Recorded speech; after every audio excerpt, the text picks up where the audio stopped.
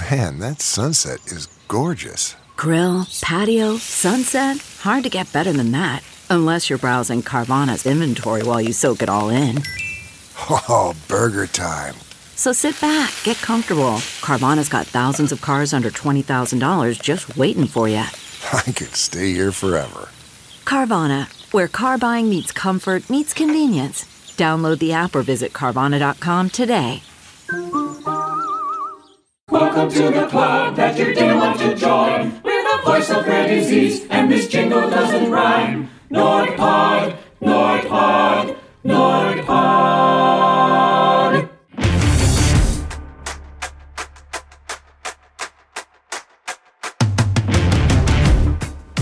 My name is Matthew Zachary, and welcome to NordPod, right here on the Off-Script Media Network. Now, I've been advocating on behalf of cancer and rare disease patients for over 20 years. Why? Because I am one. NordPod is the official podcast of the National Organization for Rare Disorders. And a quick reminder before we get started that if you like the show, please leave us a rating and a review on Apple Podcasts because it helps other listeners like you discover the show. Now, let's get started. Hello, friends. Welcome back to NordPod, the voice of rare disease. On the show today, you're in for a treat. Sarah Pennington is a chronic illness advocate, the USA National Miss Independence State, a motivational speaker, and she's been dealing with a diagnosis called trichotillomania for over 12 years. This is a disorder that involves recurrent, irresistible urges to pull out body hair, and it's estimated that almost 330,000 children between the ages of 11 and 13 experience this every year.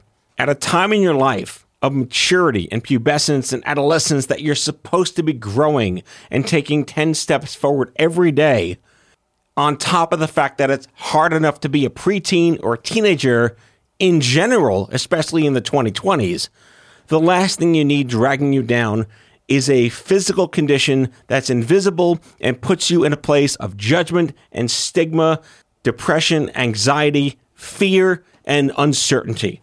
Sarah decided to do something about that by taking ownership of her condition after many years of depression and suicidal thoughts and months in a residential treatment program. And one day she decided to take off her wig and take on a new challenge, beauty pageants.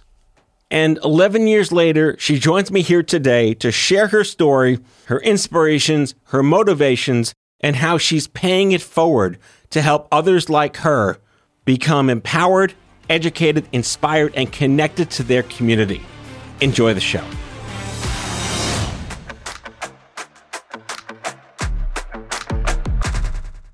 Hello, Sarah. Hello, I'm so excited to be here. Thank you for having me. We are thrilled to have you, no doubt. My first question to you is, how many times have you been told, but you look great? Oh yeah, I'd be a billionaire if I got a penny kind of thing? Yep, I figured as much. And how long did it take you to learn all the syllables of trichotillomania? That was a few years, and we are still in a spot where I am spelling it and pronouncing it for doctors, so that's fun. I actually had to type it into like a Google Translate and have it speak it to me. Sounds about right, yeah. And then, I type it in a Word document and it says, you spelled that wrong. And I triple check and I'm like, no, it's spelled right. It's correct. I mean, it's very onomatopoetic, right? It's just like, it kind of sounds like what it is. Most definitely. So I have twins. They just turned 12. So when I read your story about this manifesting at 11, and then I did my stalking of this condition that it typically affects preteens, I'm like, should I be waiting for the shoe to drop? Is this something that we would want to be mindful of? I mean, talk to me as a parent of someone who was your age. Yeah, so I developed trichotillomania when I was 11 years old. And it was something that, as an 11-year-old, it was far bigger of a deal for my mom than it was for me. Because for me, at that point in my life, it was just kind of for lack of a better word, a habit that I was doing. But for my mom, she was looking at it as, oh my gosh, my baby girl is losing her hair. What do I do? How can I help? And, when I speak to parents a lot of times, especially parents who are really new to a condition or fearful the child will get this condition because they have it, something like that, is your child is their own person and they're going to go through this journey if they develop this condition. And you need to be respectful of how they want to handle the condition. So if they want to pursue therapy or if they want to use fidget toys or interventions to help cope with this condition, fantastic, support them in that. And if they say they don't want that, you have to let them be okay with that and sit with that. And I know that's very scary and very uncomfortable for parents because they want to do everything possible to help their child. But at the end of the day, if you're not ready to receive mental help, it's not going to help. I can only imagine if this was happening in the 80s, the therapy was like, stop doing that already. Oh, yeah. And it's funny because people still that's their first reaction is, why don't you just stop? And I come back at that with, if I could stop, I would. Don't you think I would stop this condition if I had the mental capabilities to do that? But it's something in my brain, the way it's wired or whatever, that I have this condition and it happens and it's something that I can't really control. So telling me to stop is a moot point. It just doesn't help. It's like, yeah, just lose weight, fatty. Like, it's like you can't just do it. No, you can. So is it wrong that this condition falls under the OCD umbrella? Because it really is semi-compulsive, but it's not? Yeah, so the DSM-5, I believe, categorizes it as like OCD-like behavior. It's not a direct offshoot of OCD, although there's a lot of people who have the comorbidity of OCD. It's actually considered a BFRB, which is a body-focused repetitive behavior. That's its direct umbrella. So, all right, so you're 11, this behavior starts, you're 11. Do you remember being 11 first and foremost? And was there any particular moment where you realized I'm doing this? It's interesting because I think back to being 11. I was in 5th grade at the time, and I remember there were points where I would be pulling out my eyebrows, my eyelashes, and I would be collecting them on my desk. And it was kind of a game of like, how big can I make this pile?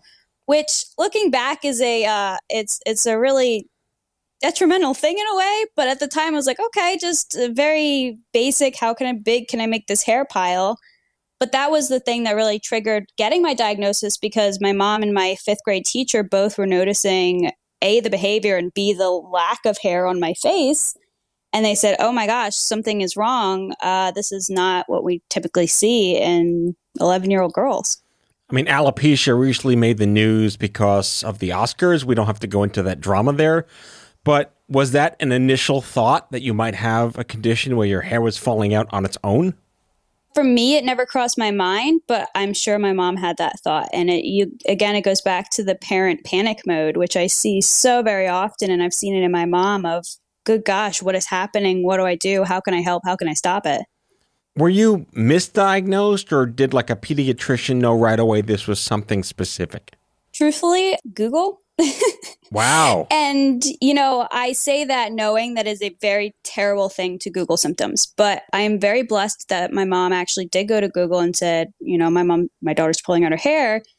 And because she did that, she was able to find out that this was a condition. This wasn't just a one-off, I'm the only person in the world. And that blessed me in the way that I knew I wasn't alone. Whereas a lot of people who have trichotillomania spend years and years thinking they're literally the only person on this earth doing it, when just a simple Google search will come up trichotillomania. There's not a ton of resources, but there's enough to know that it's not a one-off condition. Yeah, we're going to talk about isolation and your nonprofit efforts on the second half of the show. I've interviewed a lot of young men and young women who have been through the ringer with chronic diseases and conditions and sometimes cancer. And I'm finding a trend, and that is, do you feel like having to sort of endure this and grow with this and mature with this has accelerated your own maturity? 100%. Well, let's talk about that. Absolutely. I think about it a lot because people will often ask the arbitrary question of, if you could go back and tell your younger self one thing, what would you tell them? And I'm really hesitant to answer that because if I told my younger self something, it would have altered my path. And yes, maybe it would have changed things by making things easier, but also the struggles that I went through of trying to understand this condition and overcome it led me to the advocacy work that I'm doing today. And without that journey, I wouldn't have that passion and that fire, and I wouldn't be the same Sarah that I am today. And I kind of like who I am. So in a way, I'm kind of thankful that I had to go through that journey, as difficult as it was. Yeah, there's a bizarrely dark statement in the cancer world, which is, it's a gift that I wouldn't want to give anyone. Yeah, that makes a ton of sense to me. And I think that people with BFRBs oftentimes, once they accept it, it's a part of them and they don't want to necessarily get rid of that. They wouldn't say, oh, I want my kids to have BFRBs, because that's a terrifying thing because it's very difficult to go through. But at the same time, it made you who you are today. Right. Again, I asked that question because a young man I recently had on my other show had a rare condition in high school, and it clearly matured him, and he didn't feel like he could relate to his friends anymore, who just wanted to do goofball stupid shit that you're supposed to do when you're in high school. Oh, yeah. And I 100% agree with that. I started becoming open about my condition when I was 16. By the time I graduated high school at 18, I pretty much had lost all of my friends. And, if I talk to them, they might say, oh, we grew apart or whatever. But I think it's a huge coincidence, and it's not a coincidence, honestly, in my opinion, that I lost all of them when I started becoming open and because I had matured in a way that they couldn't understand and they couldn't relate to. And it was easier for them to relate to people who had those insecurities the way that I no longer dealt with. There's another saying, I come from oncology because I had cancer 26 years ago, but there's a line, something like, it's not really about what you have all the time, it's what you have in common. And what you're talking about resonates with me personally, because when I was sick, again, in the 90s, cancer was like contagious and all these crazy, ridiculous theories that no one knew anything about. The whisper campaigns, God forbid you have it, you poor thing, you're dying right away. And I lost friends that I thought were my friends. So I'm hearing this, I'm feeling this, and it is completely in sync with this commonality when things that are not really supposed to happen to you really sift the flour and tell you who's there for you.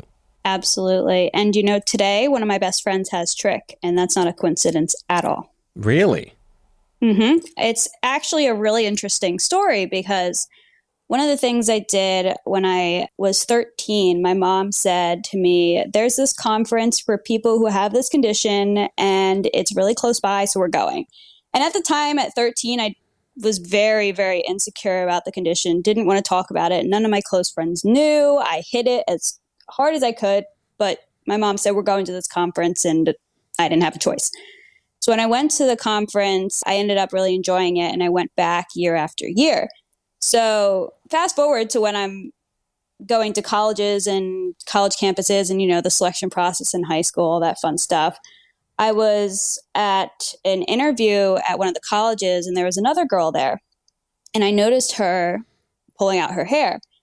And at that point, I had gotten really bold. And so I kind of went up to her and I was like, do you know what trichotillomania is? Because that's my first, nobody else is going to know what I'm talking about. And if she doesn't, then okay, we don't have to talk about it anymore. But if she does, she'll know what I'm talking about and we can bond over that. And she goes, oh yeah, you're the one who wore that tiara at the conference last year. And I was like, what? And it turns out she had been at the conference the year before, and I had been at the conference as well, representing my pageant title that I had, and she remembered that. And so we just started talking at that college interview. We ended up going to the same college, and now we're best friends. That is extraordinary. That is, again, the universe works in mysterious ways, and here you are finding a colleague, a peer, someone who would never judge you, who understands what you're going through, and was kind of there when you didn't even know it. Exactly. It's so incredible. And if I hadn't lost, those friends from high school, I don't know that I would have gotten as close to this girl as I am. Well, the power of peer-to-peer support cannot be understated. Absolutely. I do want to point out to the listeners, this is math like on the fly, that around 1.1% of preteens between 10 and 13 might be affected by this condition, which in the U.S., again, this is math on the fly, is about 330,000 children. So that's a lot per year who could be affected by this. My question, of course, there's supposed to be a question there, is outside of this young woman who's now your best friend, did you seek or was there even awareness of like a Facebook group for parents or anything on social media for other women or young men affected with this condition?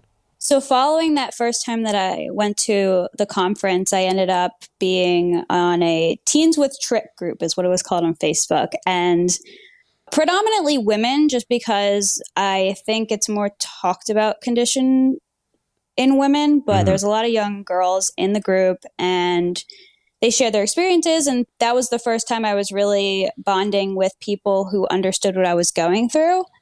Nowadays, Facebook, I wouldn't say is the primary anymore. It's kind of shifted to being more of a millennials thing than a Gen Z thing. But online support, I would say, is prevalent. It's just shifted its form.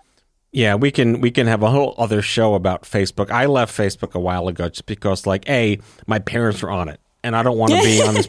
But then again, I realized, like, the next generation is going to better platforms that make more sense for what they need to use. And again, we'll get to all of this on the second half of the show, but just wrapping up really quick right here with digging into a little more of this conference you've mentioned before. How were you made aware of it? What was it like to go there for the first time? Were you or your parents terrified?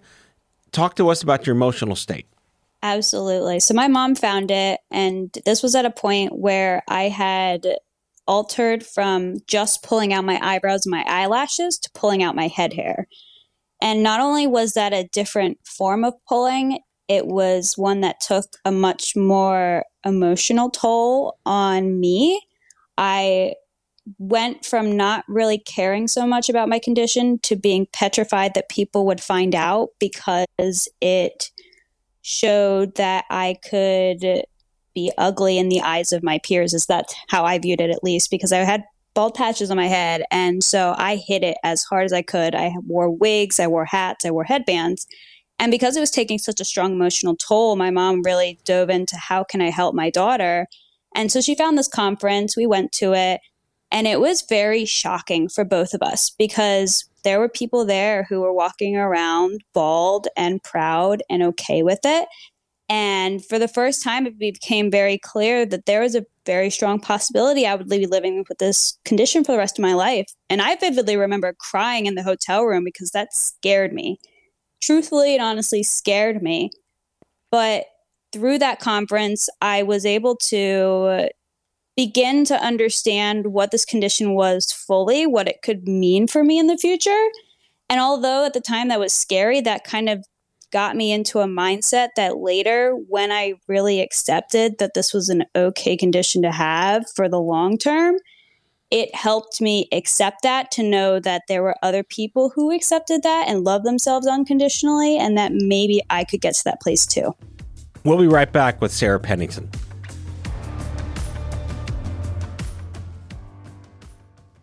CarMax is putting peace of mind back in car shopping by putting you in the driver's seat to find a ride that's right for you. Because at CarMax, we believe you shouldn't just settle for a car. You should love your car. That's why every car we sell is CarMax certified quality, so you can be sure with upfront pricing that's the same for every customer. So don't settle. Find love at first drive and start shopping now at CarMax.com. CarMax, the way car buying should be. Okay, picture this. It's Friday afternoon when a thought hits you. I can spend another weekend doing the same old whatever, or I can hop into my all-new Hyundai Santa Fe and hit the road. With available H-Track all-wheel drive and 3-row seating, my whole family can head deep into the wild. Conquer the weekend in the all-new Hyundai Santa Fe. Visit HyundaiUSA.com or call 562-314-4603 for more details. Hyundai, there's joy in every journey.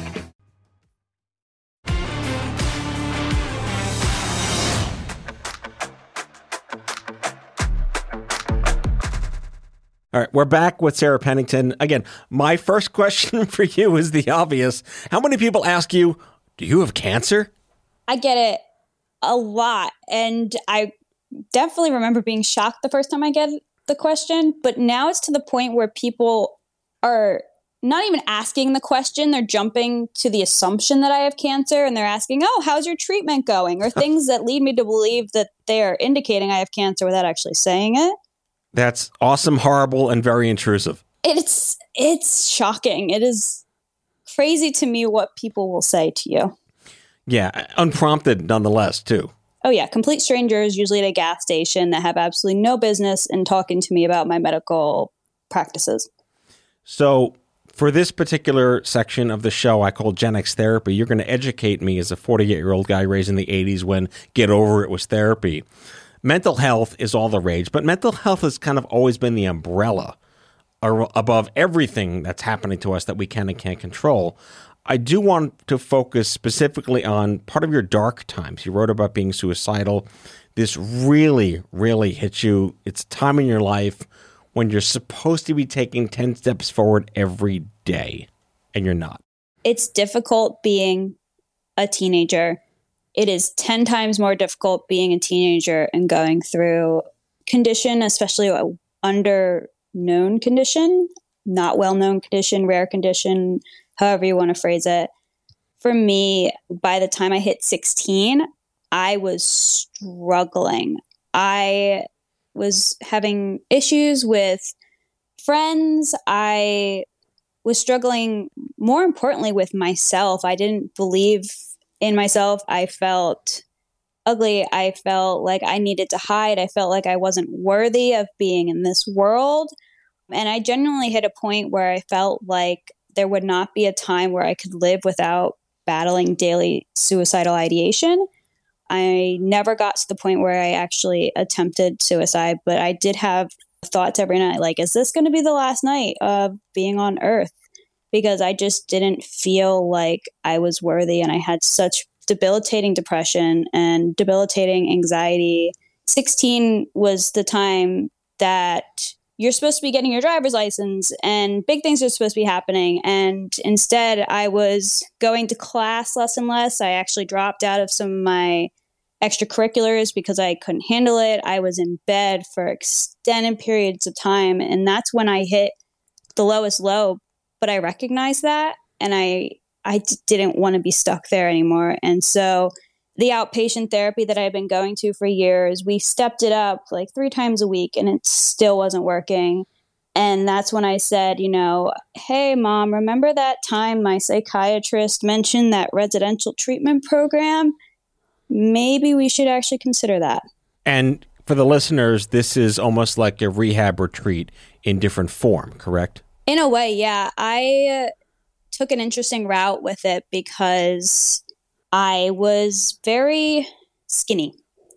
I never struggled with an eating disorder, but my BMI did not meet the hospital's criteria. And generally speaking, the way the program I was supposed to be in worked was you would wait several months on a waiting list to get in. Because of my BMI, I ended up being placed in an inpatient eating disorder unit. Now, I was very adamant. I said, I don't belong in this unit. This is not correct. But the one thing it did got me into that hospital immediately. They had an opening.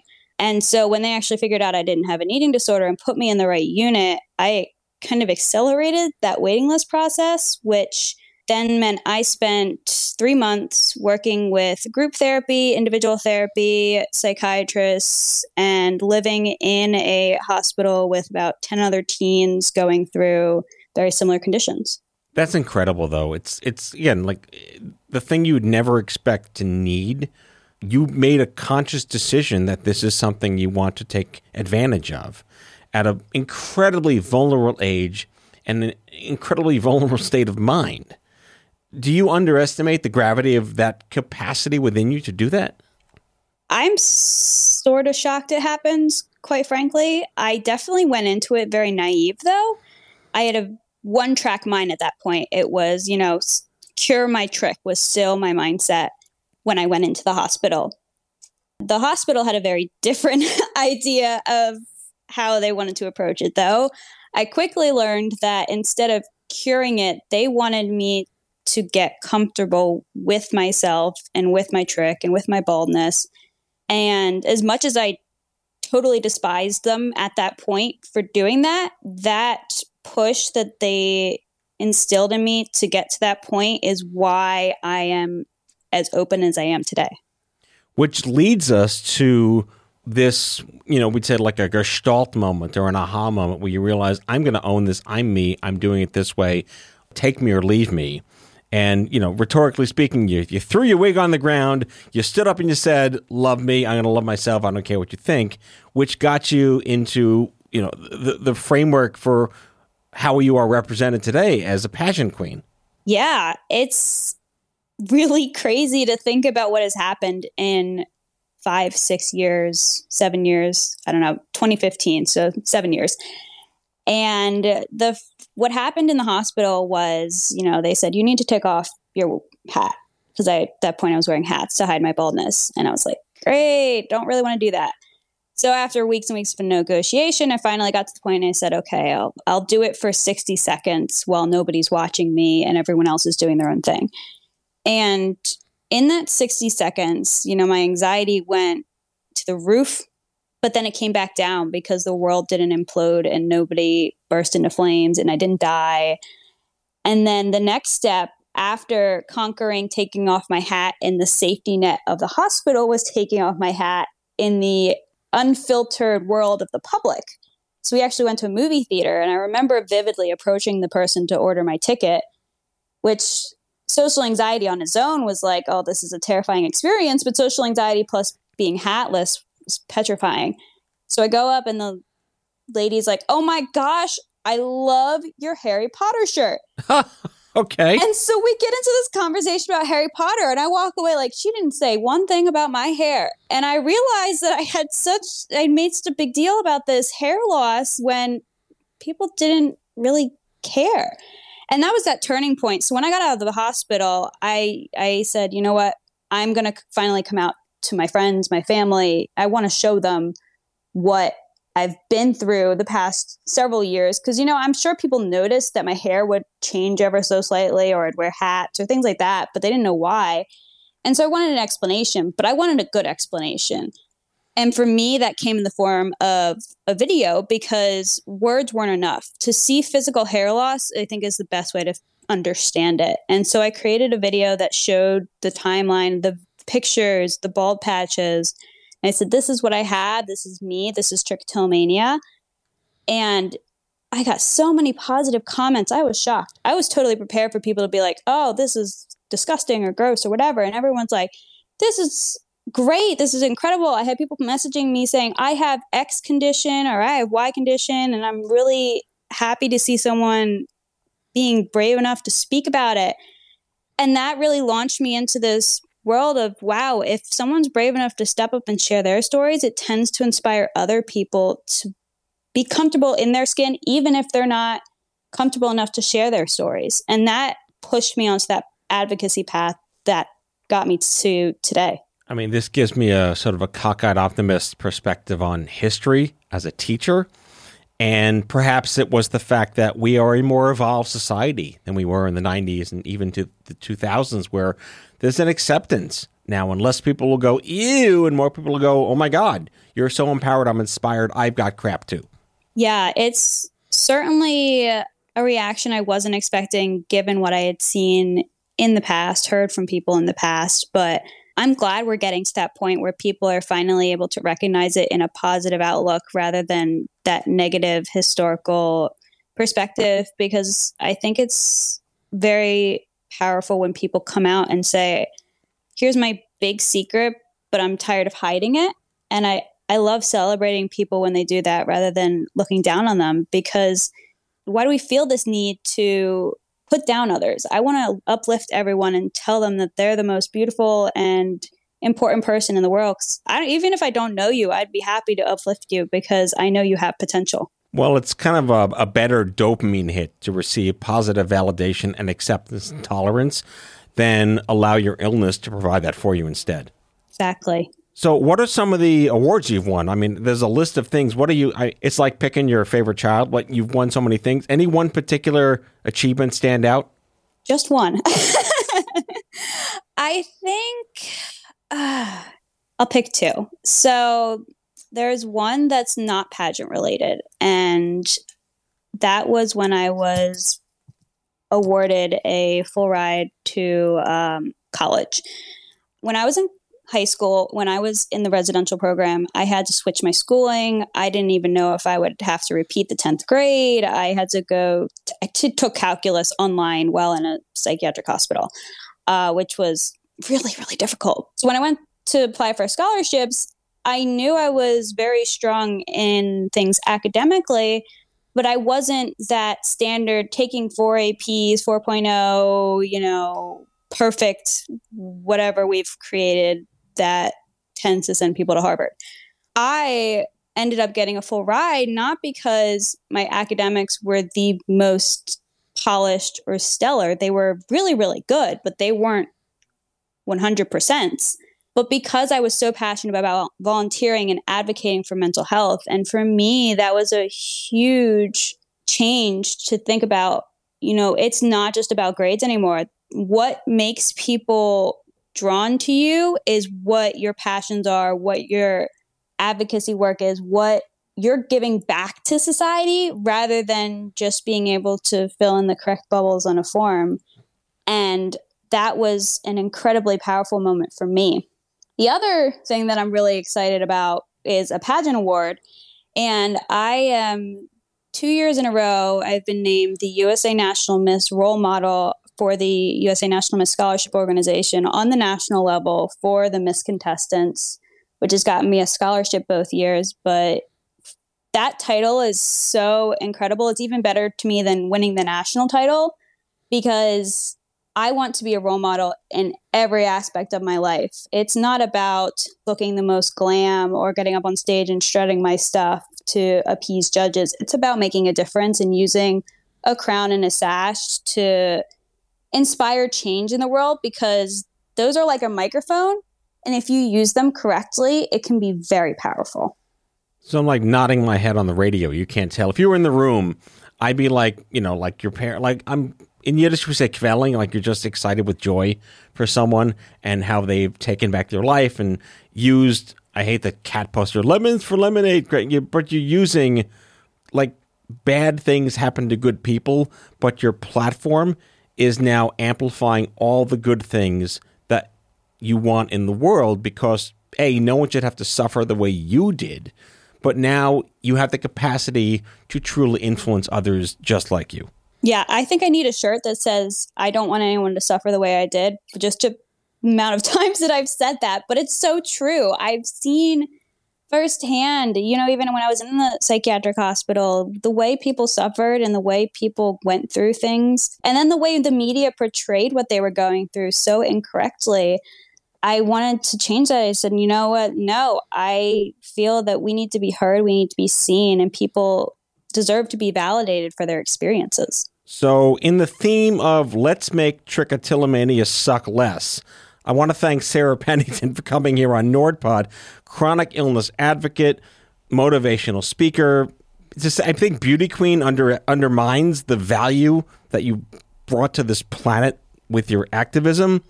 You're on Instagram at Sarah_M_Penn. Any other websites or URLs you'd like the listeners to learn more about you at?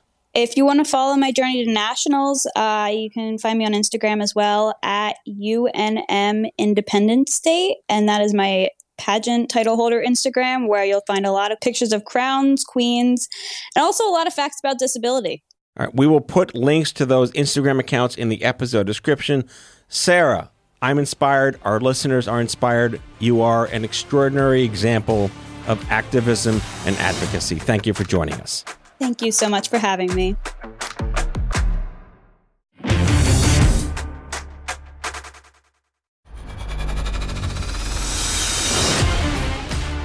That's all for now.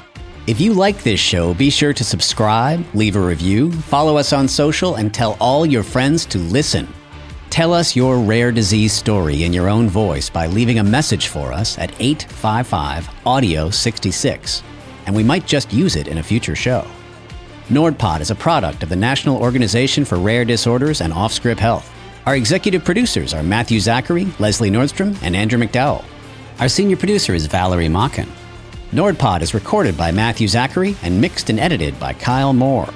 Our theme music is by the Salvatones. Learn more about the music of the Salvatones at salvatones.org. For advertising and media inquiries, email media@offscript.com. That's media@offscript.com, or visit us on the web at offscript.com. For more information about Nord, visit nordpod.org.